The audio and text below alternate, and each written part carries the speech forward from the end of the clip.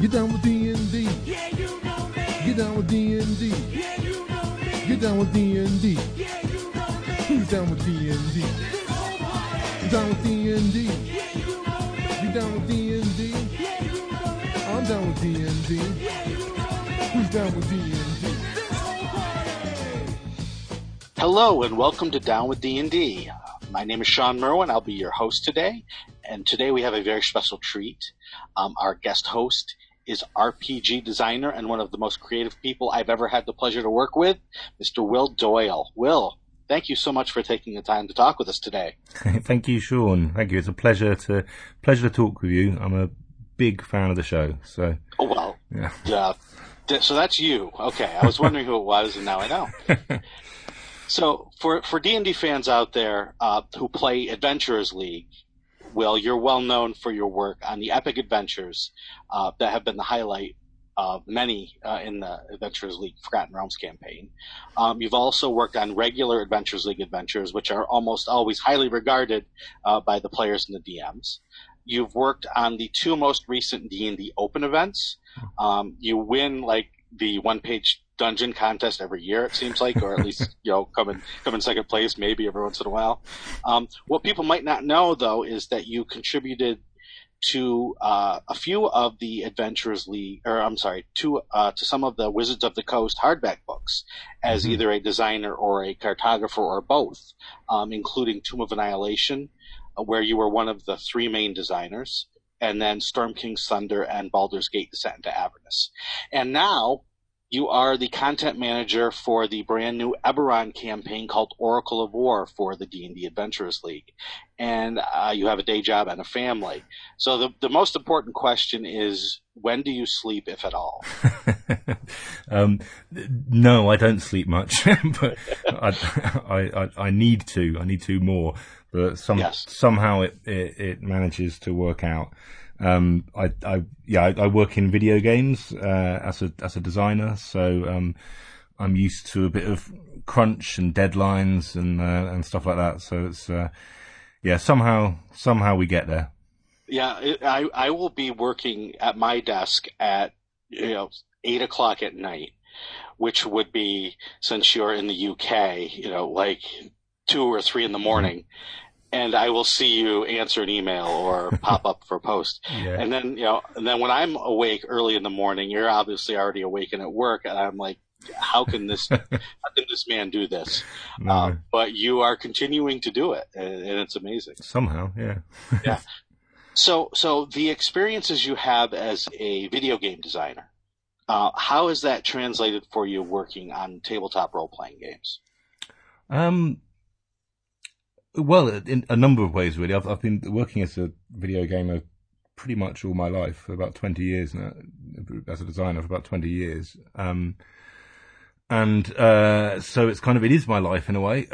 But I guess the big things that I've taken from it, one of the things you learn when you work in the video game industry as a designer is that nobody reads anything. So, you're trying to write down documentation and you just know that people see walls of text and they don't, they tune out. And especially when you're pitching stuff or dealing with, company directors and stuff, it's quite tricky to get your thoughts across. So you learn to write very, very concisely. And a lot of my work is kind of summarizing in the smallest, in the shortest way possible, what's cool about something. So I think that's definitely affected it. I've learned a lot from that. I've also learned that you learn to take a lot of criticism. Like as a designer, you're just getting it from all sides, and people are upfront with it. So you develop a very, very thick skin. Sometimes I feel that I go to work and I just have all day long people say how rubbish my ideas are. and those are your friends. Exactly, yes. Yeah. So that helps a lot. Because, you learn to kind of, you learn a lot of stuff, like you learn to sift through stuff and look at trends in what people are saying about what's wrong with something and kind of focus on the important stuff and not get caught up in all the little things. So that's very useful for designers in general.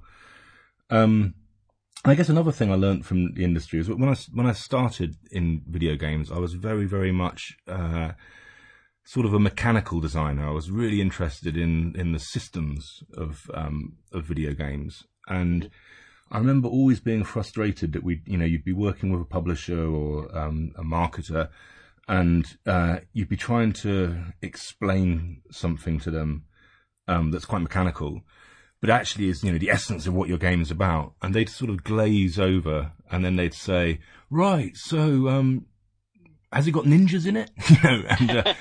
And this was obviously, many years ago when ninjas were much more of a big thing, but, Sure. but everybody wanted ninjas in it. Everybody wanted, aliens back then. And that used to really, really frustrate me. But then I realized over the years that they were actually kind of right, that you need to have this big picture, this big kind of, story that people can just grab hold of. And so actually I realized that while the mechanical design is obviously really important, it has to be hooked on to some sort of narrative or story or theme that is going to draw people in. And it's really those themes that work more than anything else. Right. And that kind of goes along with the criticism thing, right? Is there's always that constant feedback. And, the customer isn't always right, but all your customers are usually always right. Yeah. If they're saying the same thing. And so that's why it's important, as you say, to hone in on the important things that will help improve either the product you're working on at the time or the next one, as you receive that information. Absolutely. That's I mean, very important. it's certainly really, we do a lot of user testing and, sometimes with, hundreds and hundreds of players. And you always get the feedback from some people that's very, very specific and goes right down into the weeds, and that sort of stuff isn't as useful as somebody that just says, "Oh, I didn't really understand what the main character's story was about," or something like that. And those are the kind of high level stuff that when you start seeing patterns like that emerge again and again, those are the big things to fix. Yeah. Right. Well, I'm glad you mentioned story, because for our main topic today, we're going to talk about storytelling in role-playing games, in tabletop role-playing games. But before we get to the main topic, I wanted you to just take a moment, if you could, and talk about your history with D&D, how you got into the game, what attracted you to the game, and then how it translated to what you're doing now, both in your day job and in tabletop RPGs. Sure. So I've been playing RPGs all my life. I actually started with Call of Cthulhu, and then when I was very, very young, and it was too much for me and my brother to understand. And we moved on to other different systems, and eventually came to D&D, and we never actually played it that much to begin with. We played a lot of other systems, but then we kind of gravitated back to it, and back then we were playing a kind of strange mix of first edition and second edition and, whatever, all kind of munged together. Right. And it kind of stuck with us. And me and my friends have been playing long Dungeons and Dragons campaigns for years now.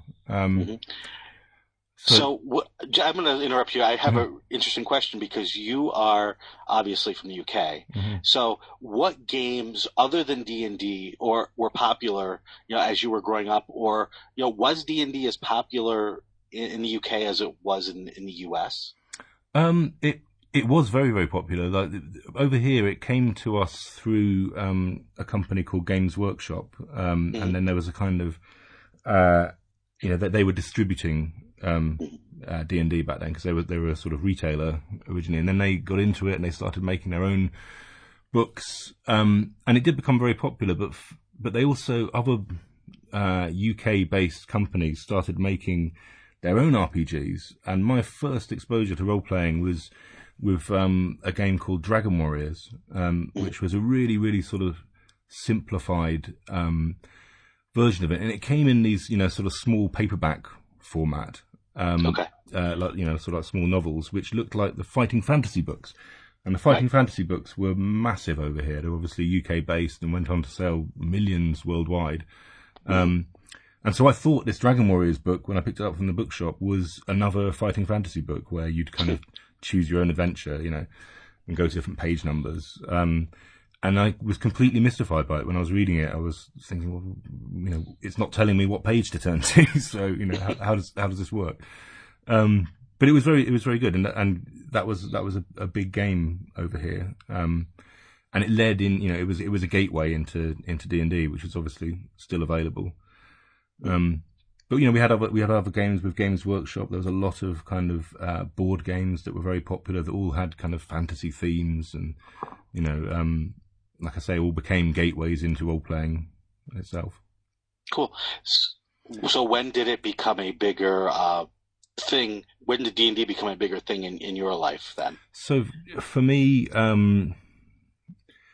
it feels like not that long ago, but it was actually 8 years ago now, I think. It was during 4th edition D&D, and they had a dungeon magazine, and they put out a call periodically for contributors. And I remember I was just on my lunch hour, and I put together an application for an article, and that got accepted. That was for one of the Tavern Profile articles. And then later, I pitched my first adventure, and then I had a lot of success with that. And very rapidly, they started coming to me and asking if I could help them out, and I would pitch more things to them. And I ended up publishing 5 adventures, I think, in Dungeon Magazine. And then when 5th edition came out, they approached me because of the magazine work and asked if I'd like to write some stuff for the Adventurers League. And then while I was doing that, I always spent a lot of time, as you mentioned, the one-page dungeon. I always enjoy mapping. And Chris Perkins got in touch with me and asked me to help him out with mapping the Giants' Lairs in Storm King Thunder, which was great fun, and obviously a chance to kind of contribute to that in a way, because it was kind of that sort of design work as well as cartography. He didn't supply me with maps and tell me to make them look pretty. I was kind of doing the draft maps for that product, which another cartographer then took on and did properly. And then that led to Tomb of Annihilation, and then recently Baldur's Gate. I was made a guild adept for the Dungeon Masters Guild, which I had a great fun doing. And now here I am with you as an admin for the Oracle of War. Yeah, and that has been going very well. I think so far the reaction has been pretty positive. The story, I think people are really digging. We have the first 4 adventures out, so Tier 1 is now covered, and I'm looking forward to finishing up another full year of that, taking us all the way up to level 20, which will be another adventure all in itself. It will be. Yeah. So let's get into our main topic, which is going to be storytelling in RPGs. So I've personally been focusing a lot on encounters, both as a designer and as someone who just thinks about writing and thinks about adventures and writes a column about it.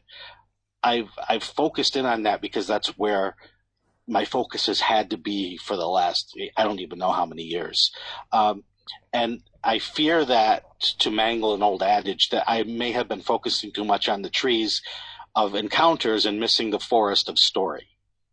So this has been on my mind a lot recently. And one thing I really admire about all of your work that I've had the great fortune to run, to read, to play, is that story is always so interesting and so intriguing in your adventures that I barely realize that, there are cool encounters in it, because it just all seems so good. And so I want to know, when you plan campaigns, especially one like the Oracle of War, where it's not just one adventure, right? It's 20 adventures over 20 levels. How do you come at that from a story perspective? Well, first off, thank you. I'm glad you like my adventures, but yeah. Oh wow, there's a whole load of stuff. Yes. To break down here. So, I guess for me, like first off, this is a kind of the obvious thing is I read a lot and I watch a lot of movies and TV shows, and I try and get out in the world a little bit, you know, and all of that, you know, comes together as something you can kind of draw on a little bit. But that's the obvious stuff, I guess. I think really, when you're talking about campaign stories, it's always a good idea to start small. I remember in 4th edition, you know, 4th edition D&D came with this, campaign world, but it was really, it was just a veil, you know, a single country. And it kind of started around really just a single town. And I think that's always important. It's always for players in order to take on and comprehend the world that you're, trying to sell to them. They need to have that in bite-sized chunks. Sure. So I think, you know, it's like we have with the Oracle of War, we have focused very much on the Mournland and this little town on the edge of the Mournland. And it is, the Mournland in itself is a kind of weird, kind of alien blasted battlefield. And a lot of stuff can happen there. And you don't have to worry so much in that case about all the other stuff that's going on in Eberron and all the other things that make Eberron what it is. You're just focusing on those little adventures to begin with. And I think that applies to any campaign, you know. Don't throw your players right into the middle of a trade embargo, you know. Start off with, with the small stories that get you going there. So I think that's important. No. That wasn't a rip on Star Wars, was it? It wouldn't possibly be. No. And then another thing I think that is often overlooked, perhaps, is to think about tone. So, you know, what is it that makes your world, you know, what it is? And kind of like note down what those points are. So it's kind of like figuring out sort of key statements of this world, and applying everything through those lenses. You know, right. So it's kind of you know, with Eberron, we might say that you know, it's coming out of this terrible war, and so the recent war and the effects of that war on people should be present in every adventure that we do. Great. And you know, and you can kind of build adventures from that in itself. But I also look at kind of going, well, I want this adventure to just be. This one is going to be spooky. And this one is going to be, you know, about a hunt, you know, or something like that. So it's a really simple kind of guiding tone for the whole adventure. Okay. Yeah, I love that idea of tone. One thing that I always bring it back to is Edgar Allan Poe talked about unity of effect, writing short stories, where every word in the story should be focusing in on that one thing that you're trying to get the story to do. And that fits, I think, with adventure design, because you can start your campaign with, like you say, start small. You don't have to give a menu of choices at the start. You can let the characters and the players kind of feel things out one step at a time, unravel this one strand that's going to go through the entire campaign. And as the players and the characters learn, you can open that up to change. The tone doesn't have to be the same from level 1 to level 20. No. But as long as they know that that's where they're starting from and they can grasp that, then, as you say, one adventure can be spooky, the next adventure can be, pulp action, whereas the next adventure can be heist. But you've always got that initial tone that you've set, that can be the guide that allows the characters to go off that one main path and then still come back to something they recognize. Yeah, for sure. For sure. I think it's knowing what your key, kind of, tone principles are going to be. And then when if you make sure that you've got something to return to, they're like, okay, we're back in the place we know. And the campaign remains grounded because of that. So yeah, for sure. I think it's also, interesting going back to, all the different things that you can draw from. I often, and it's a lazy trick, but I often go, well, I'm going to take something from this movie and smash it against something from this movie or from something from this book. And so, it works really well. So it does. It's an age old trick, but it's an age old trick because it works. And that's what Eberron was initially, right? I mean, that's how Keith Baker pitched it, or at least in the stories, that's how he pitched it. It was, Indiana Jones meets Casablanca. Yeah. Right. And how could you argue with that? Absolutely. And, and when you're working with a setting like Eberron, those kind of clear ideas they give you a whole load of stuff to draw on, so watch a load of noir films and, and just pluck little bits from it. But yeah, so what else? I guess, another thing, so when you're talking about the sort of the sweep of the campaign, where is it going to go? Where is it going to start and end is obviously really important. And what are the key beats that you're going to create across the whole campaign? I think it's important to have some understanding of that right from the beginning. But importantly, because it's, it is an RPG campaign isn't a straight story, it's an interactive story. I think it's interesting to look at those statements and think, how can you make them branches? Mm-hmm. So you can say, okay, midway through the campaign, the Queen is murdered, or the Queen escapes an assassination attempt. And what is the meaning of those different things? And it doesn't have to create branches that then go off into completely different areas.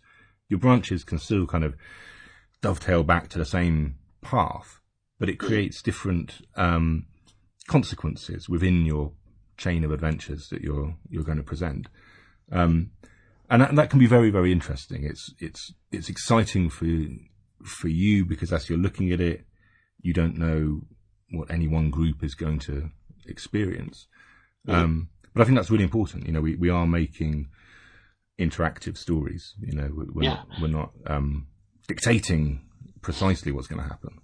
Right. And I think the legacy events that we've put into Oracle of War, I think that is, an attempt to capture that sort of home game feel while still keeping it in an organized play setting where things that you do make a difference. It may not be a completely different adventure that you're playing because of those choices, but things that happen within the adventure definitely do change because of choices you've made in the past. Yeah, for sure. It's been a lot of fun putting them together, and yeah, it's kind of the interesting thing with the legacy events is, I guess it's when you're making one, it's knowing how it's going to end rather than just throwing a load of stuff out there, and trying to kind of tie them in quite quickly so people see the change, rapidly as they play through it. Yeah. So what else? Anything else in terms of storytelling in RPGs and what you've learned over the years? Yeah, I guess, kind of,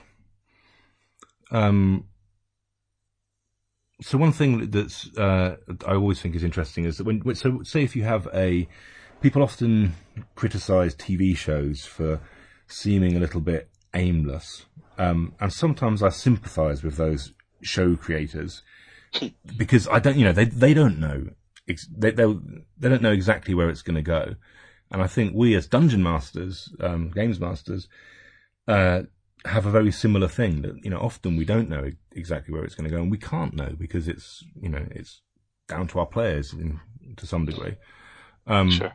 So I think sort of developing as you go is really important. So sort of throwing stuff out there that you have an understanding of where it might lead, but it's not definite that it will go there, and see what people like. So I think in a home campaign that works really, really well. But I think there's also an element of that in our organised play campaign. I have an idea of where the Oracle of War is going to go, and it's quite a firm idea in places, but it's open to change depending on the feedback we get. And I also think, obviously, a story is based around characters, so it's often a good idea to try and focus your stories on those characters and the journeys that they go on. But for an RPG, keep them really, really simple, because players never remember stuff about people, and they glaze over when you start doing, backstory dumps or whatever. Right. So yeah, the guy with the twitchy eye, is the sort of level that you sometimes get to. Yeah. And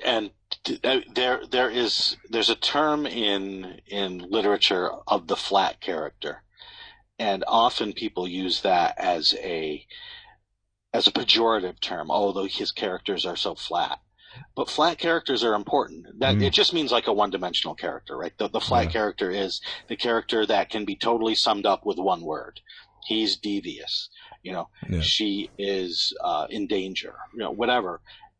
And you're absolutely right. I think in RPGs, players have a hard time sometimes remembering their own characters, much less what is going on with this whole realm of other characters. So it's okay to have fuller characters, but you don't want to fill your world with them to the point that no one can keep them straight. Yeah. So having the one word defined character is not necessarily a bad thing. It's a good tool to use as a game designer. Yeah, absolutely. And I think players kind of latch onto it. I've often found in my own games that, I'll have developed characters whom I see as being really, really major in the story, but the players, meet a shopkeeper that I make up like on the spot because I wasn't prepared for them to go into that shop, and they end up, that guy's their favourite character, and they keep going back to the shop and, kind of speaking to him. There was one, cleric that I had this gnome cleric who was always, whenever they went to the temple, he was always inventing something new. And it was as simple as that, that they'd always want to go and see him just to see, okay, this time he's making some big mechanical dragon and he's halfway up it and it's belching out flames, and it was really simple. It was like, that was the only thing that guy had going, but they loved him, Yeah. Okay. I suppose the other thing I would say, that I've learned about, stories is, I think often with adventures in terms of sort of, templates. So I kind of think of, it's really flows through adventures, or what this adventure is. So this adventure might be, this is a kind of, this adventure is a sandbox, or, this adventure is going to be a simple 3-path investigation, or, as you write a lot of these things, you kind of develop these templates that you quite like. And I try and fit stories around those. So that creates variety within the campaign. So I try and say, so not every adventure feels like we've done the same thing, or we've done the same thing in the same sort of order. And that just helps keeps people, as they reach each new part of the story, they kind of go, oh wow, this feels different from the last bit, Right. And then even when, as you learn those templates and you learn that rhythm of an adventure that you can go back to, or different kinds of rhythms, then you can take one of those templates and just give it a little twist. Yeah, absolutely. And it doesn't take a lot of work, but the important thing is kind of like a jazz musician, right? You can't just pick up the saxophone and just play this amazing jazz. You have to learn all the notes first. And then once you learn all that, you can forget everything you've learned and do your thing. But understanding those templates and actually breaking them down and seeing what makes adventures tick is so important to being able to deliver a good story. That if you go breaking that template before you understand why it works, then it might not work when you break it. Yeah, absolutely. And it's why it's always good for designers to be reading stuff, and sometimes, I've gone through periods of my life where my RPG group hasn't been nearby, and I've still sat down and read adventures, and it just becomes a nice thing to do. And as you read them, look at them and see what those templates are. So thinking about this in terms of a role-playing game as a storytelling vehicle, what have been some of your favorite either D&D or RPG products in terms of delivering that story? So for me, I think my favorite campaign, which was very, very story-based, was an old campaign for the original Warhammer Fantasy role-playing game, which was the Enemy Within campaign, which I played when I was a teenager. I ran it for a few friends, and it was just amazing. I think it's there's parts of it I don't think have been beaten since, Yeah. But it has a wonderful kind of, in a way, it's a sort of rags to riches kind of story. So the Warhammer world is grim and dark, and it's a terrible place where disease is rife, and everyone's scrounging for pennies, and it's kind of low magic in a way. And so the characters that you play are rat catchers and outriders and mercenaries or shopkeepers, sort of simple roles. And in this story, in The Enemy Within, it takes you from that all the way through to the end of it, where the fate of the Empire rests on your shoulders.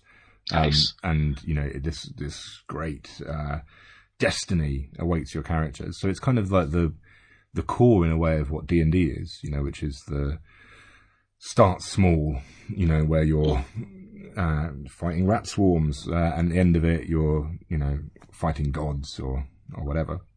Nice. And the Enemy Within starts off with, it kind of goes through, it's that interesting thing we were talking about earlier about it goes through different types of adventure and very, very different tones. So, there's one adventure which is a big open world exploration, where you're kind of traveling around on a river barge, seeking adventure.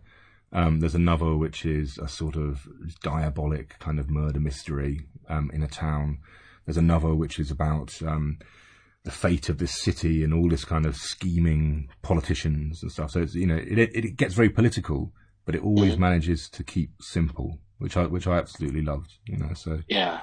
Yeah, I think the best ones have a rich story behind it, but also allow the characters to become part of that rich story rather than just hearing the rich story. Yeah, absolutely. And sometimes I think the story, in a way, sometimes the story is also the world, that if I think back on, what was the overarching story for the whole Enemy Within campaign, well, it kind of changes as you go through it. But what I think the players remember is what the Empire was like and what life was like in this place. And there's some authors really do this, I think, where, actually you read a story and you think it's the world that shines through more than anything. And that's what grabs you. And you get these great world building stories.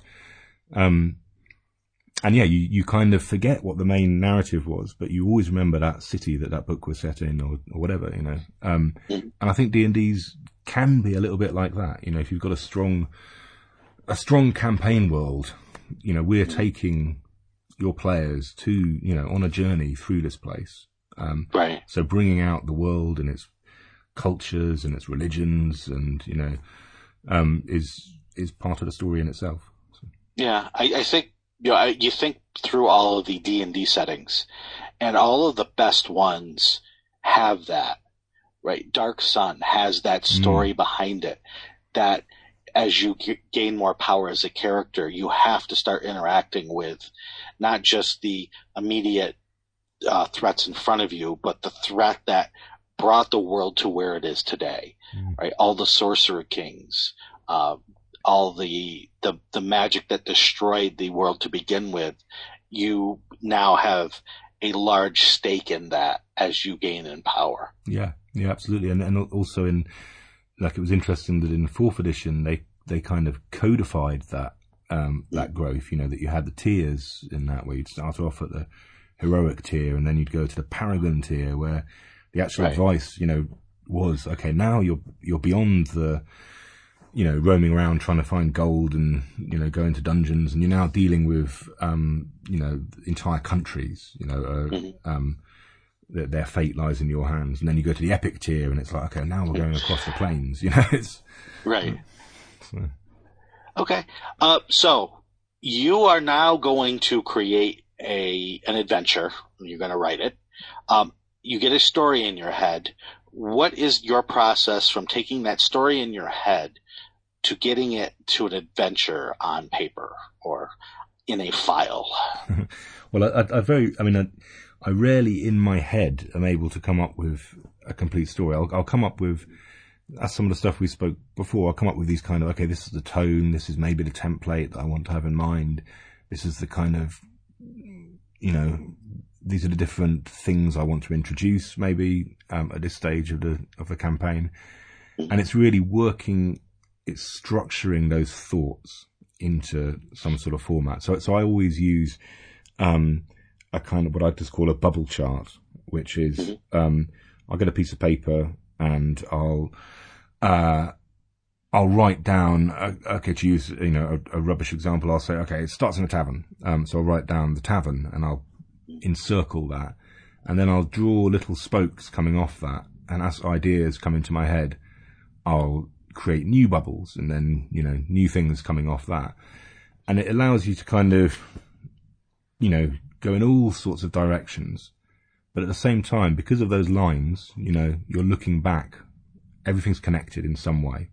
And so that bubble chart then in some ways becomes a flow chart at the same time, for the adventure.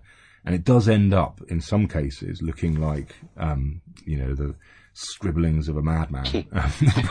Well, I'd say with you, they probably always look like that. But. Yeah, I am not going to show anyone any of these things, but, like the ones I created for a big project like Tomb of Annihilation, they were just, huge and bonkers, so, but they mean that, obviously it's your thoughts as you've gone through them. So you can look at it and go back to it and understand it. So that's something I kind of always start with, just a brainstorming method.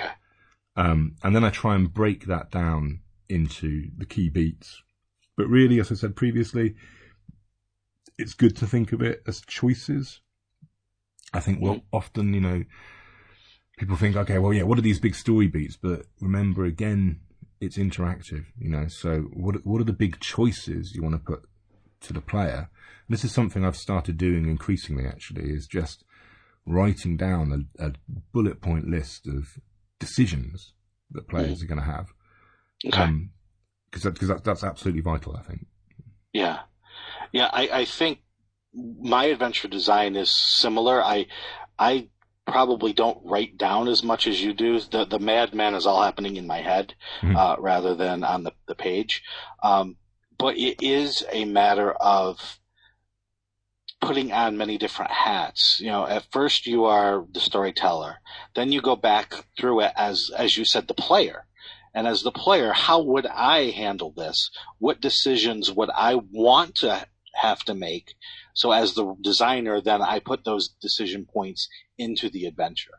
And if you go through your design, your story design, while you're doing your adventure design, wearing all of those different hats as the designer, as the DM, as the player, then the story gets richer and richer as you iterate through your different drafts. Yeah, definitely. And another thing I do when it comes to drafting is that once you start writing it, I often, as part of the sort of self-editing process, I will go through and sometimes I'll just get a highlighter and mark anything that isn't obviously, there isn't a way for the players to learn this. And this is quite useful, that even a room description, you kind of go highlight, how do the players, are they ever going to find out about this? And sometimes it's good to keep some of that stuff in for the DM, because the DM also has to have an understanding of how this place came to be or how these people got where they are. But it's a useful measure just to go, oh, hold on a minute.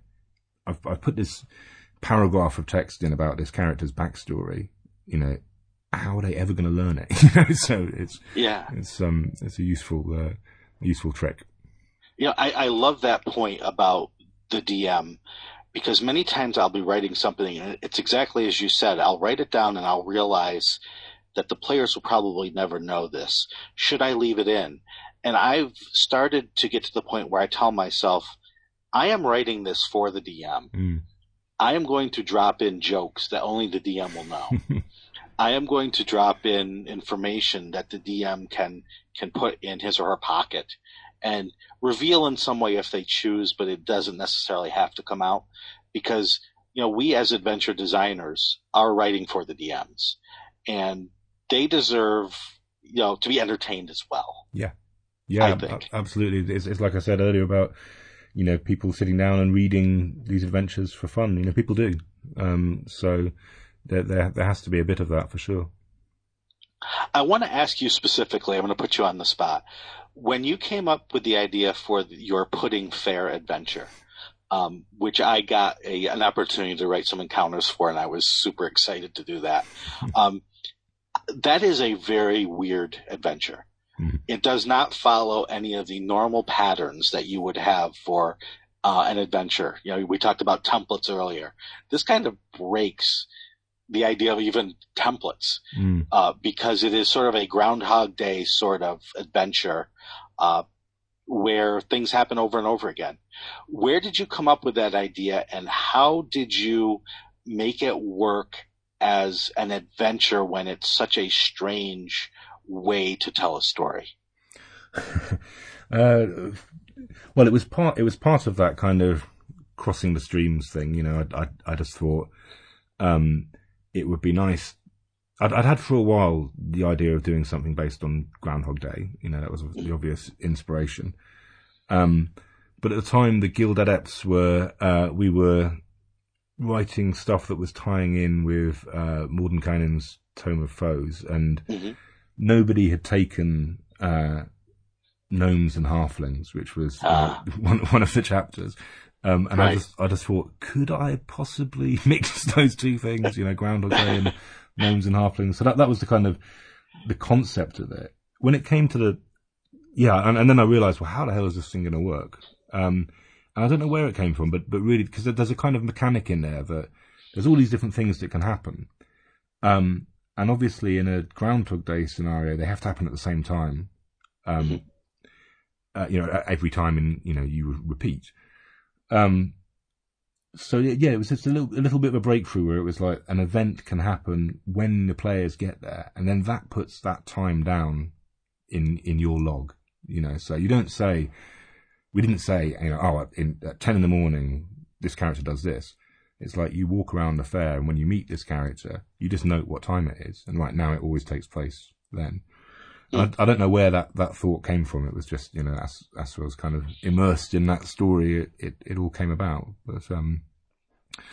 But yeah, there's some other stuff. I'm not going to talk about some of the other stuff there because there's some spoilers. But right, yeah, there were a few mythical things, I'll say, that I liked. Some sort of folklore things that I wanted to get in there. So nice. Is there anything else that you would like to touch on about storytelling through RPGs? I think that's it, really, for me. Okay. Yeah. Well, thank you so much for coming on and sharing your wisdom with us. Oh, thank you. I really appreciate it.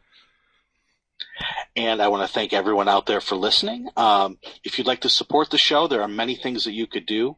We have a Patreon at www.patreon.com/MMP. If you can give there for just even $1 a month would help us immensely with hosting and editing and so on. If you can't help us monetarily, giving us a review on whatever medium you listen to the show on would be helpful. You know, a 5-star review through Apple Podcast really elevates the show and lets more people know about what we're doing here. Or you can just talk about us on your social media accounts. That is super helpful as well. Will, where can people find you on the internet? I'm pretty much just on Twitter nowadays. Mm-hmm. So I'm at BeholderPie is my handle there. Okay, excellent. And you can find me on Twitter at Sean Merwin, or you can talk with everyone from Misdirected Mark at the forums at forums.misdirectedmark.com. Down with D&D is a Misdirected Mark production, the media arm of Encoded Designs. So, Will, what are we going to do now, good sir? I think we should go kill some monsters in a narratively dramatic fashion. Get down with D&D. Yeah, you know me. Get down with D&D. Yeah, you know me. Get down with D&D. Yeah, you know me. Who's down with D&D? This whole party. Down with D&D. Yeah, you know me. You down with D&D? Yeah, you know me. I'm down with D&D. Yeah, you know me. Who's down with D&D? This whole party.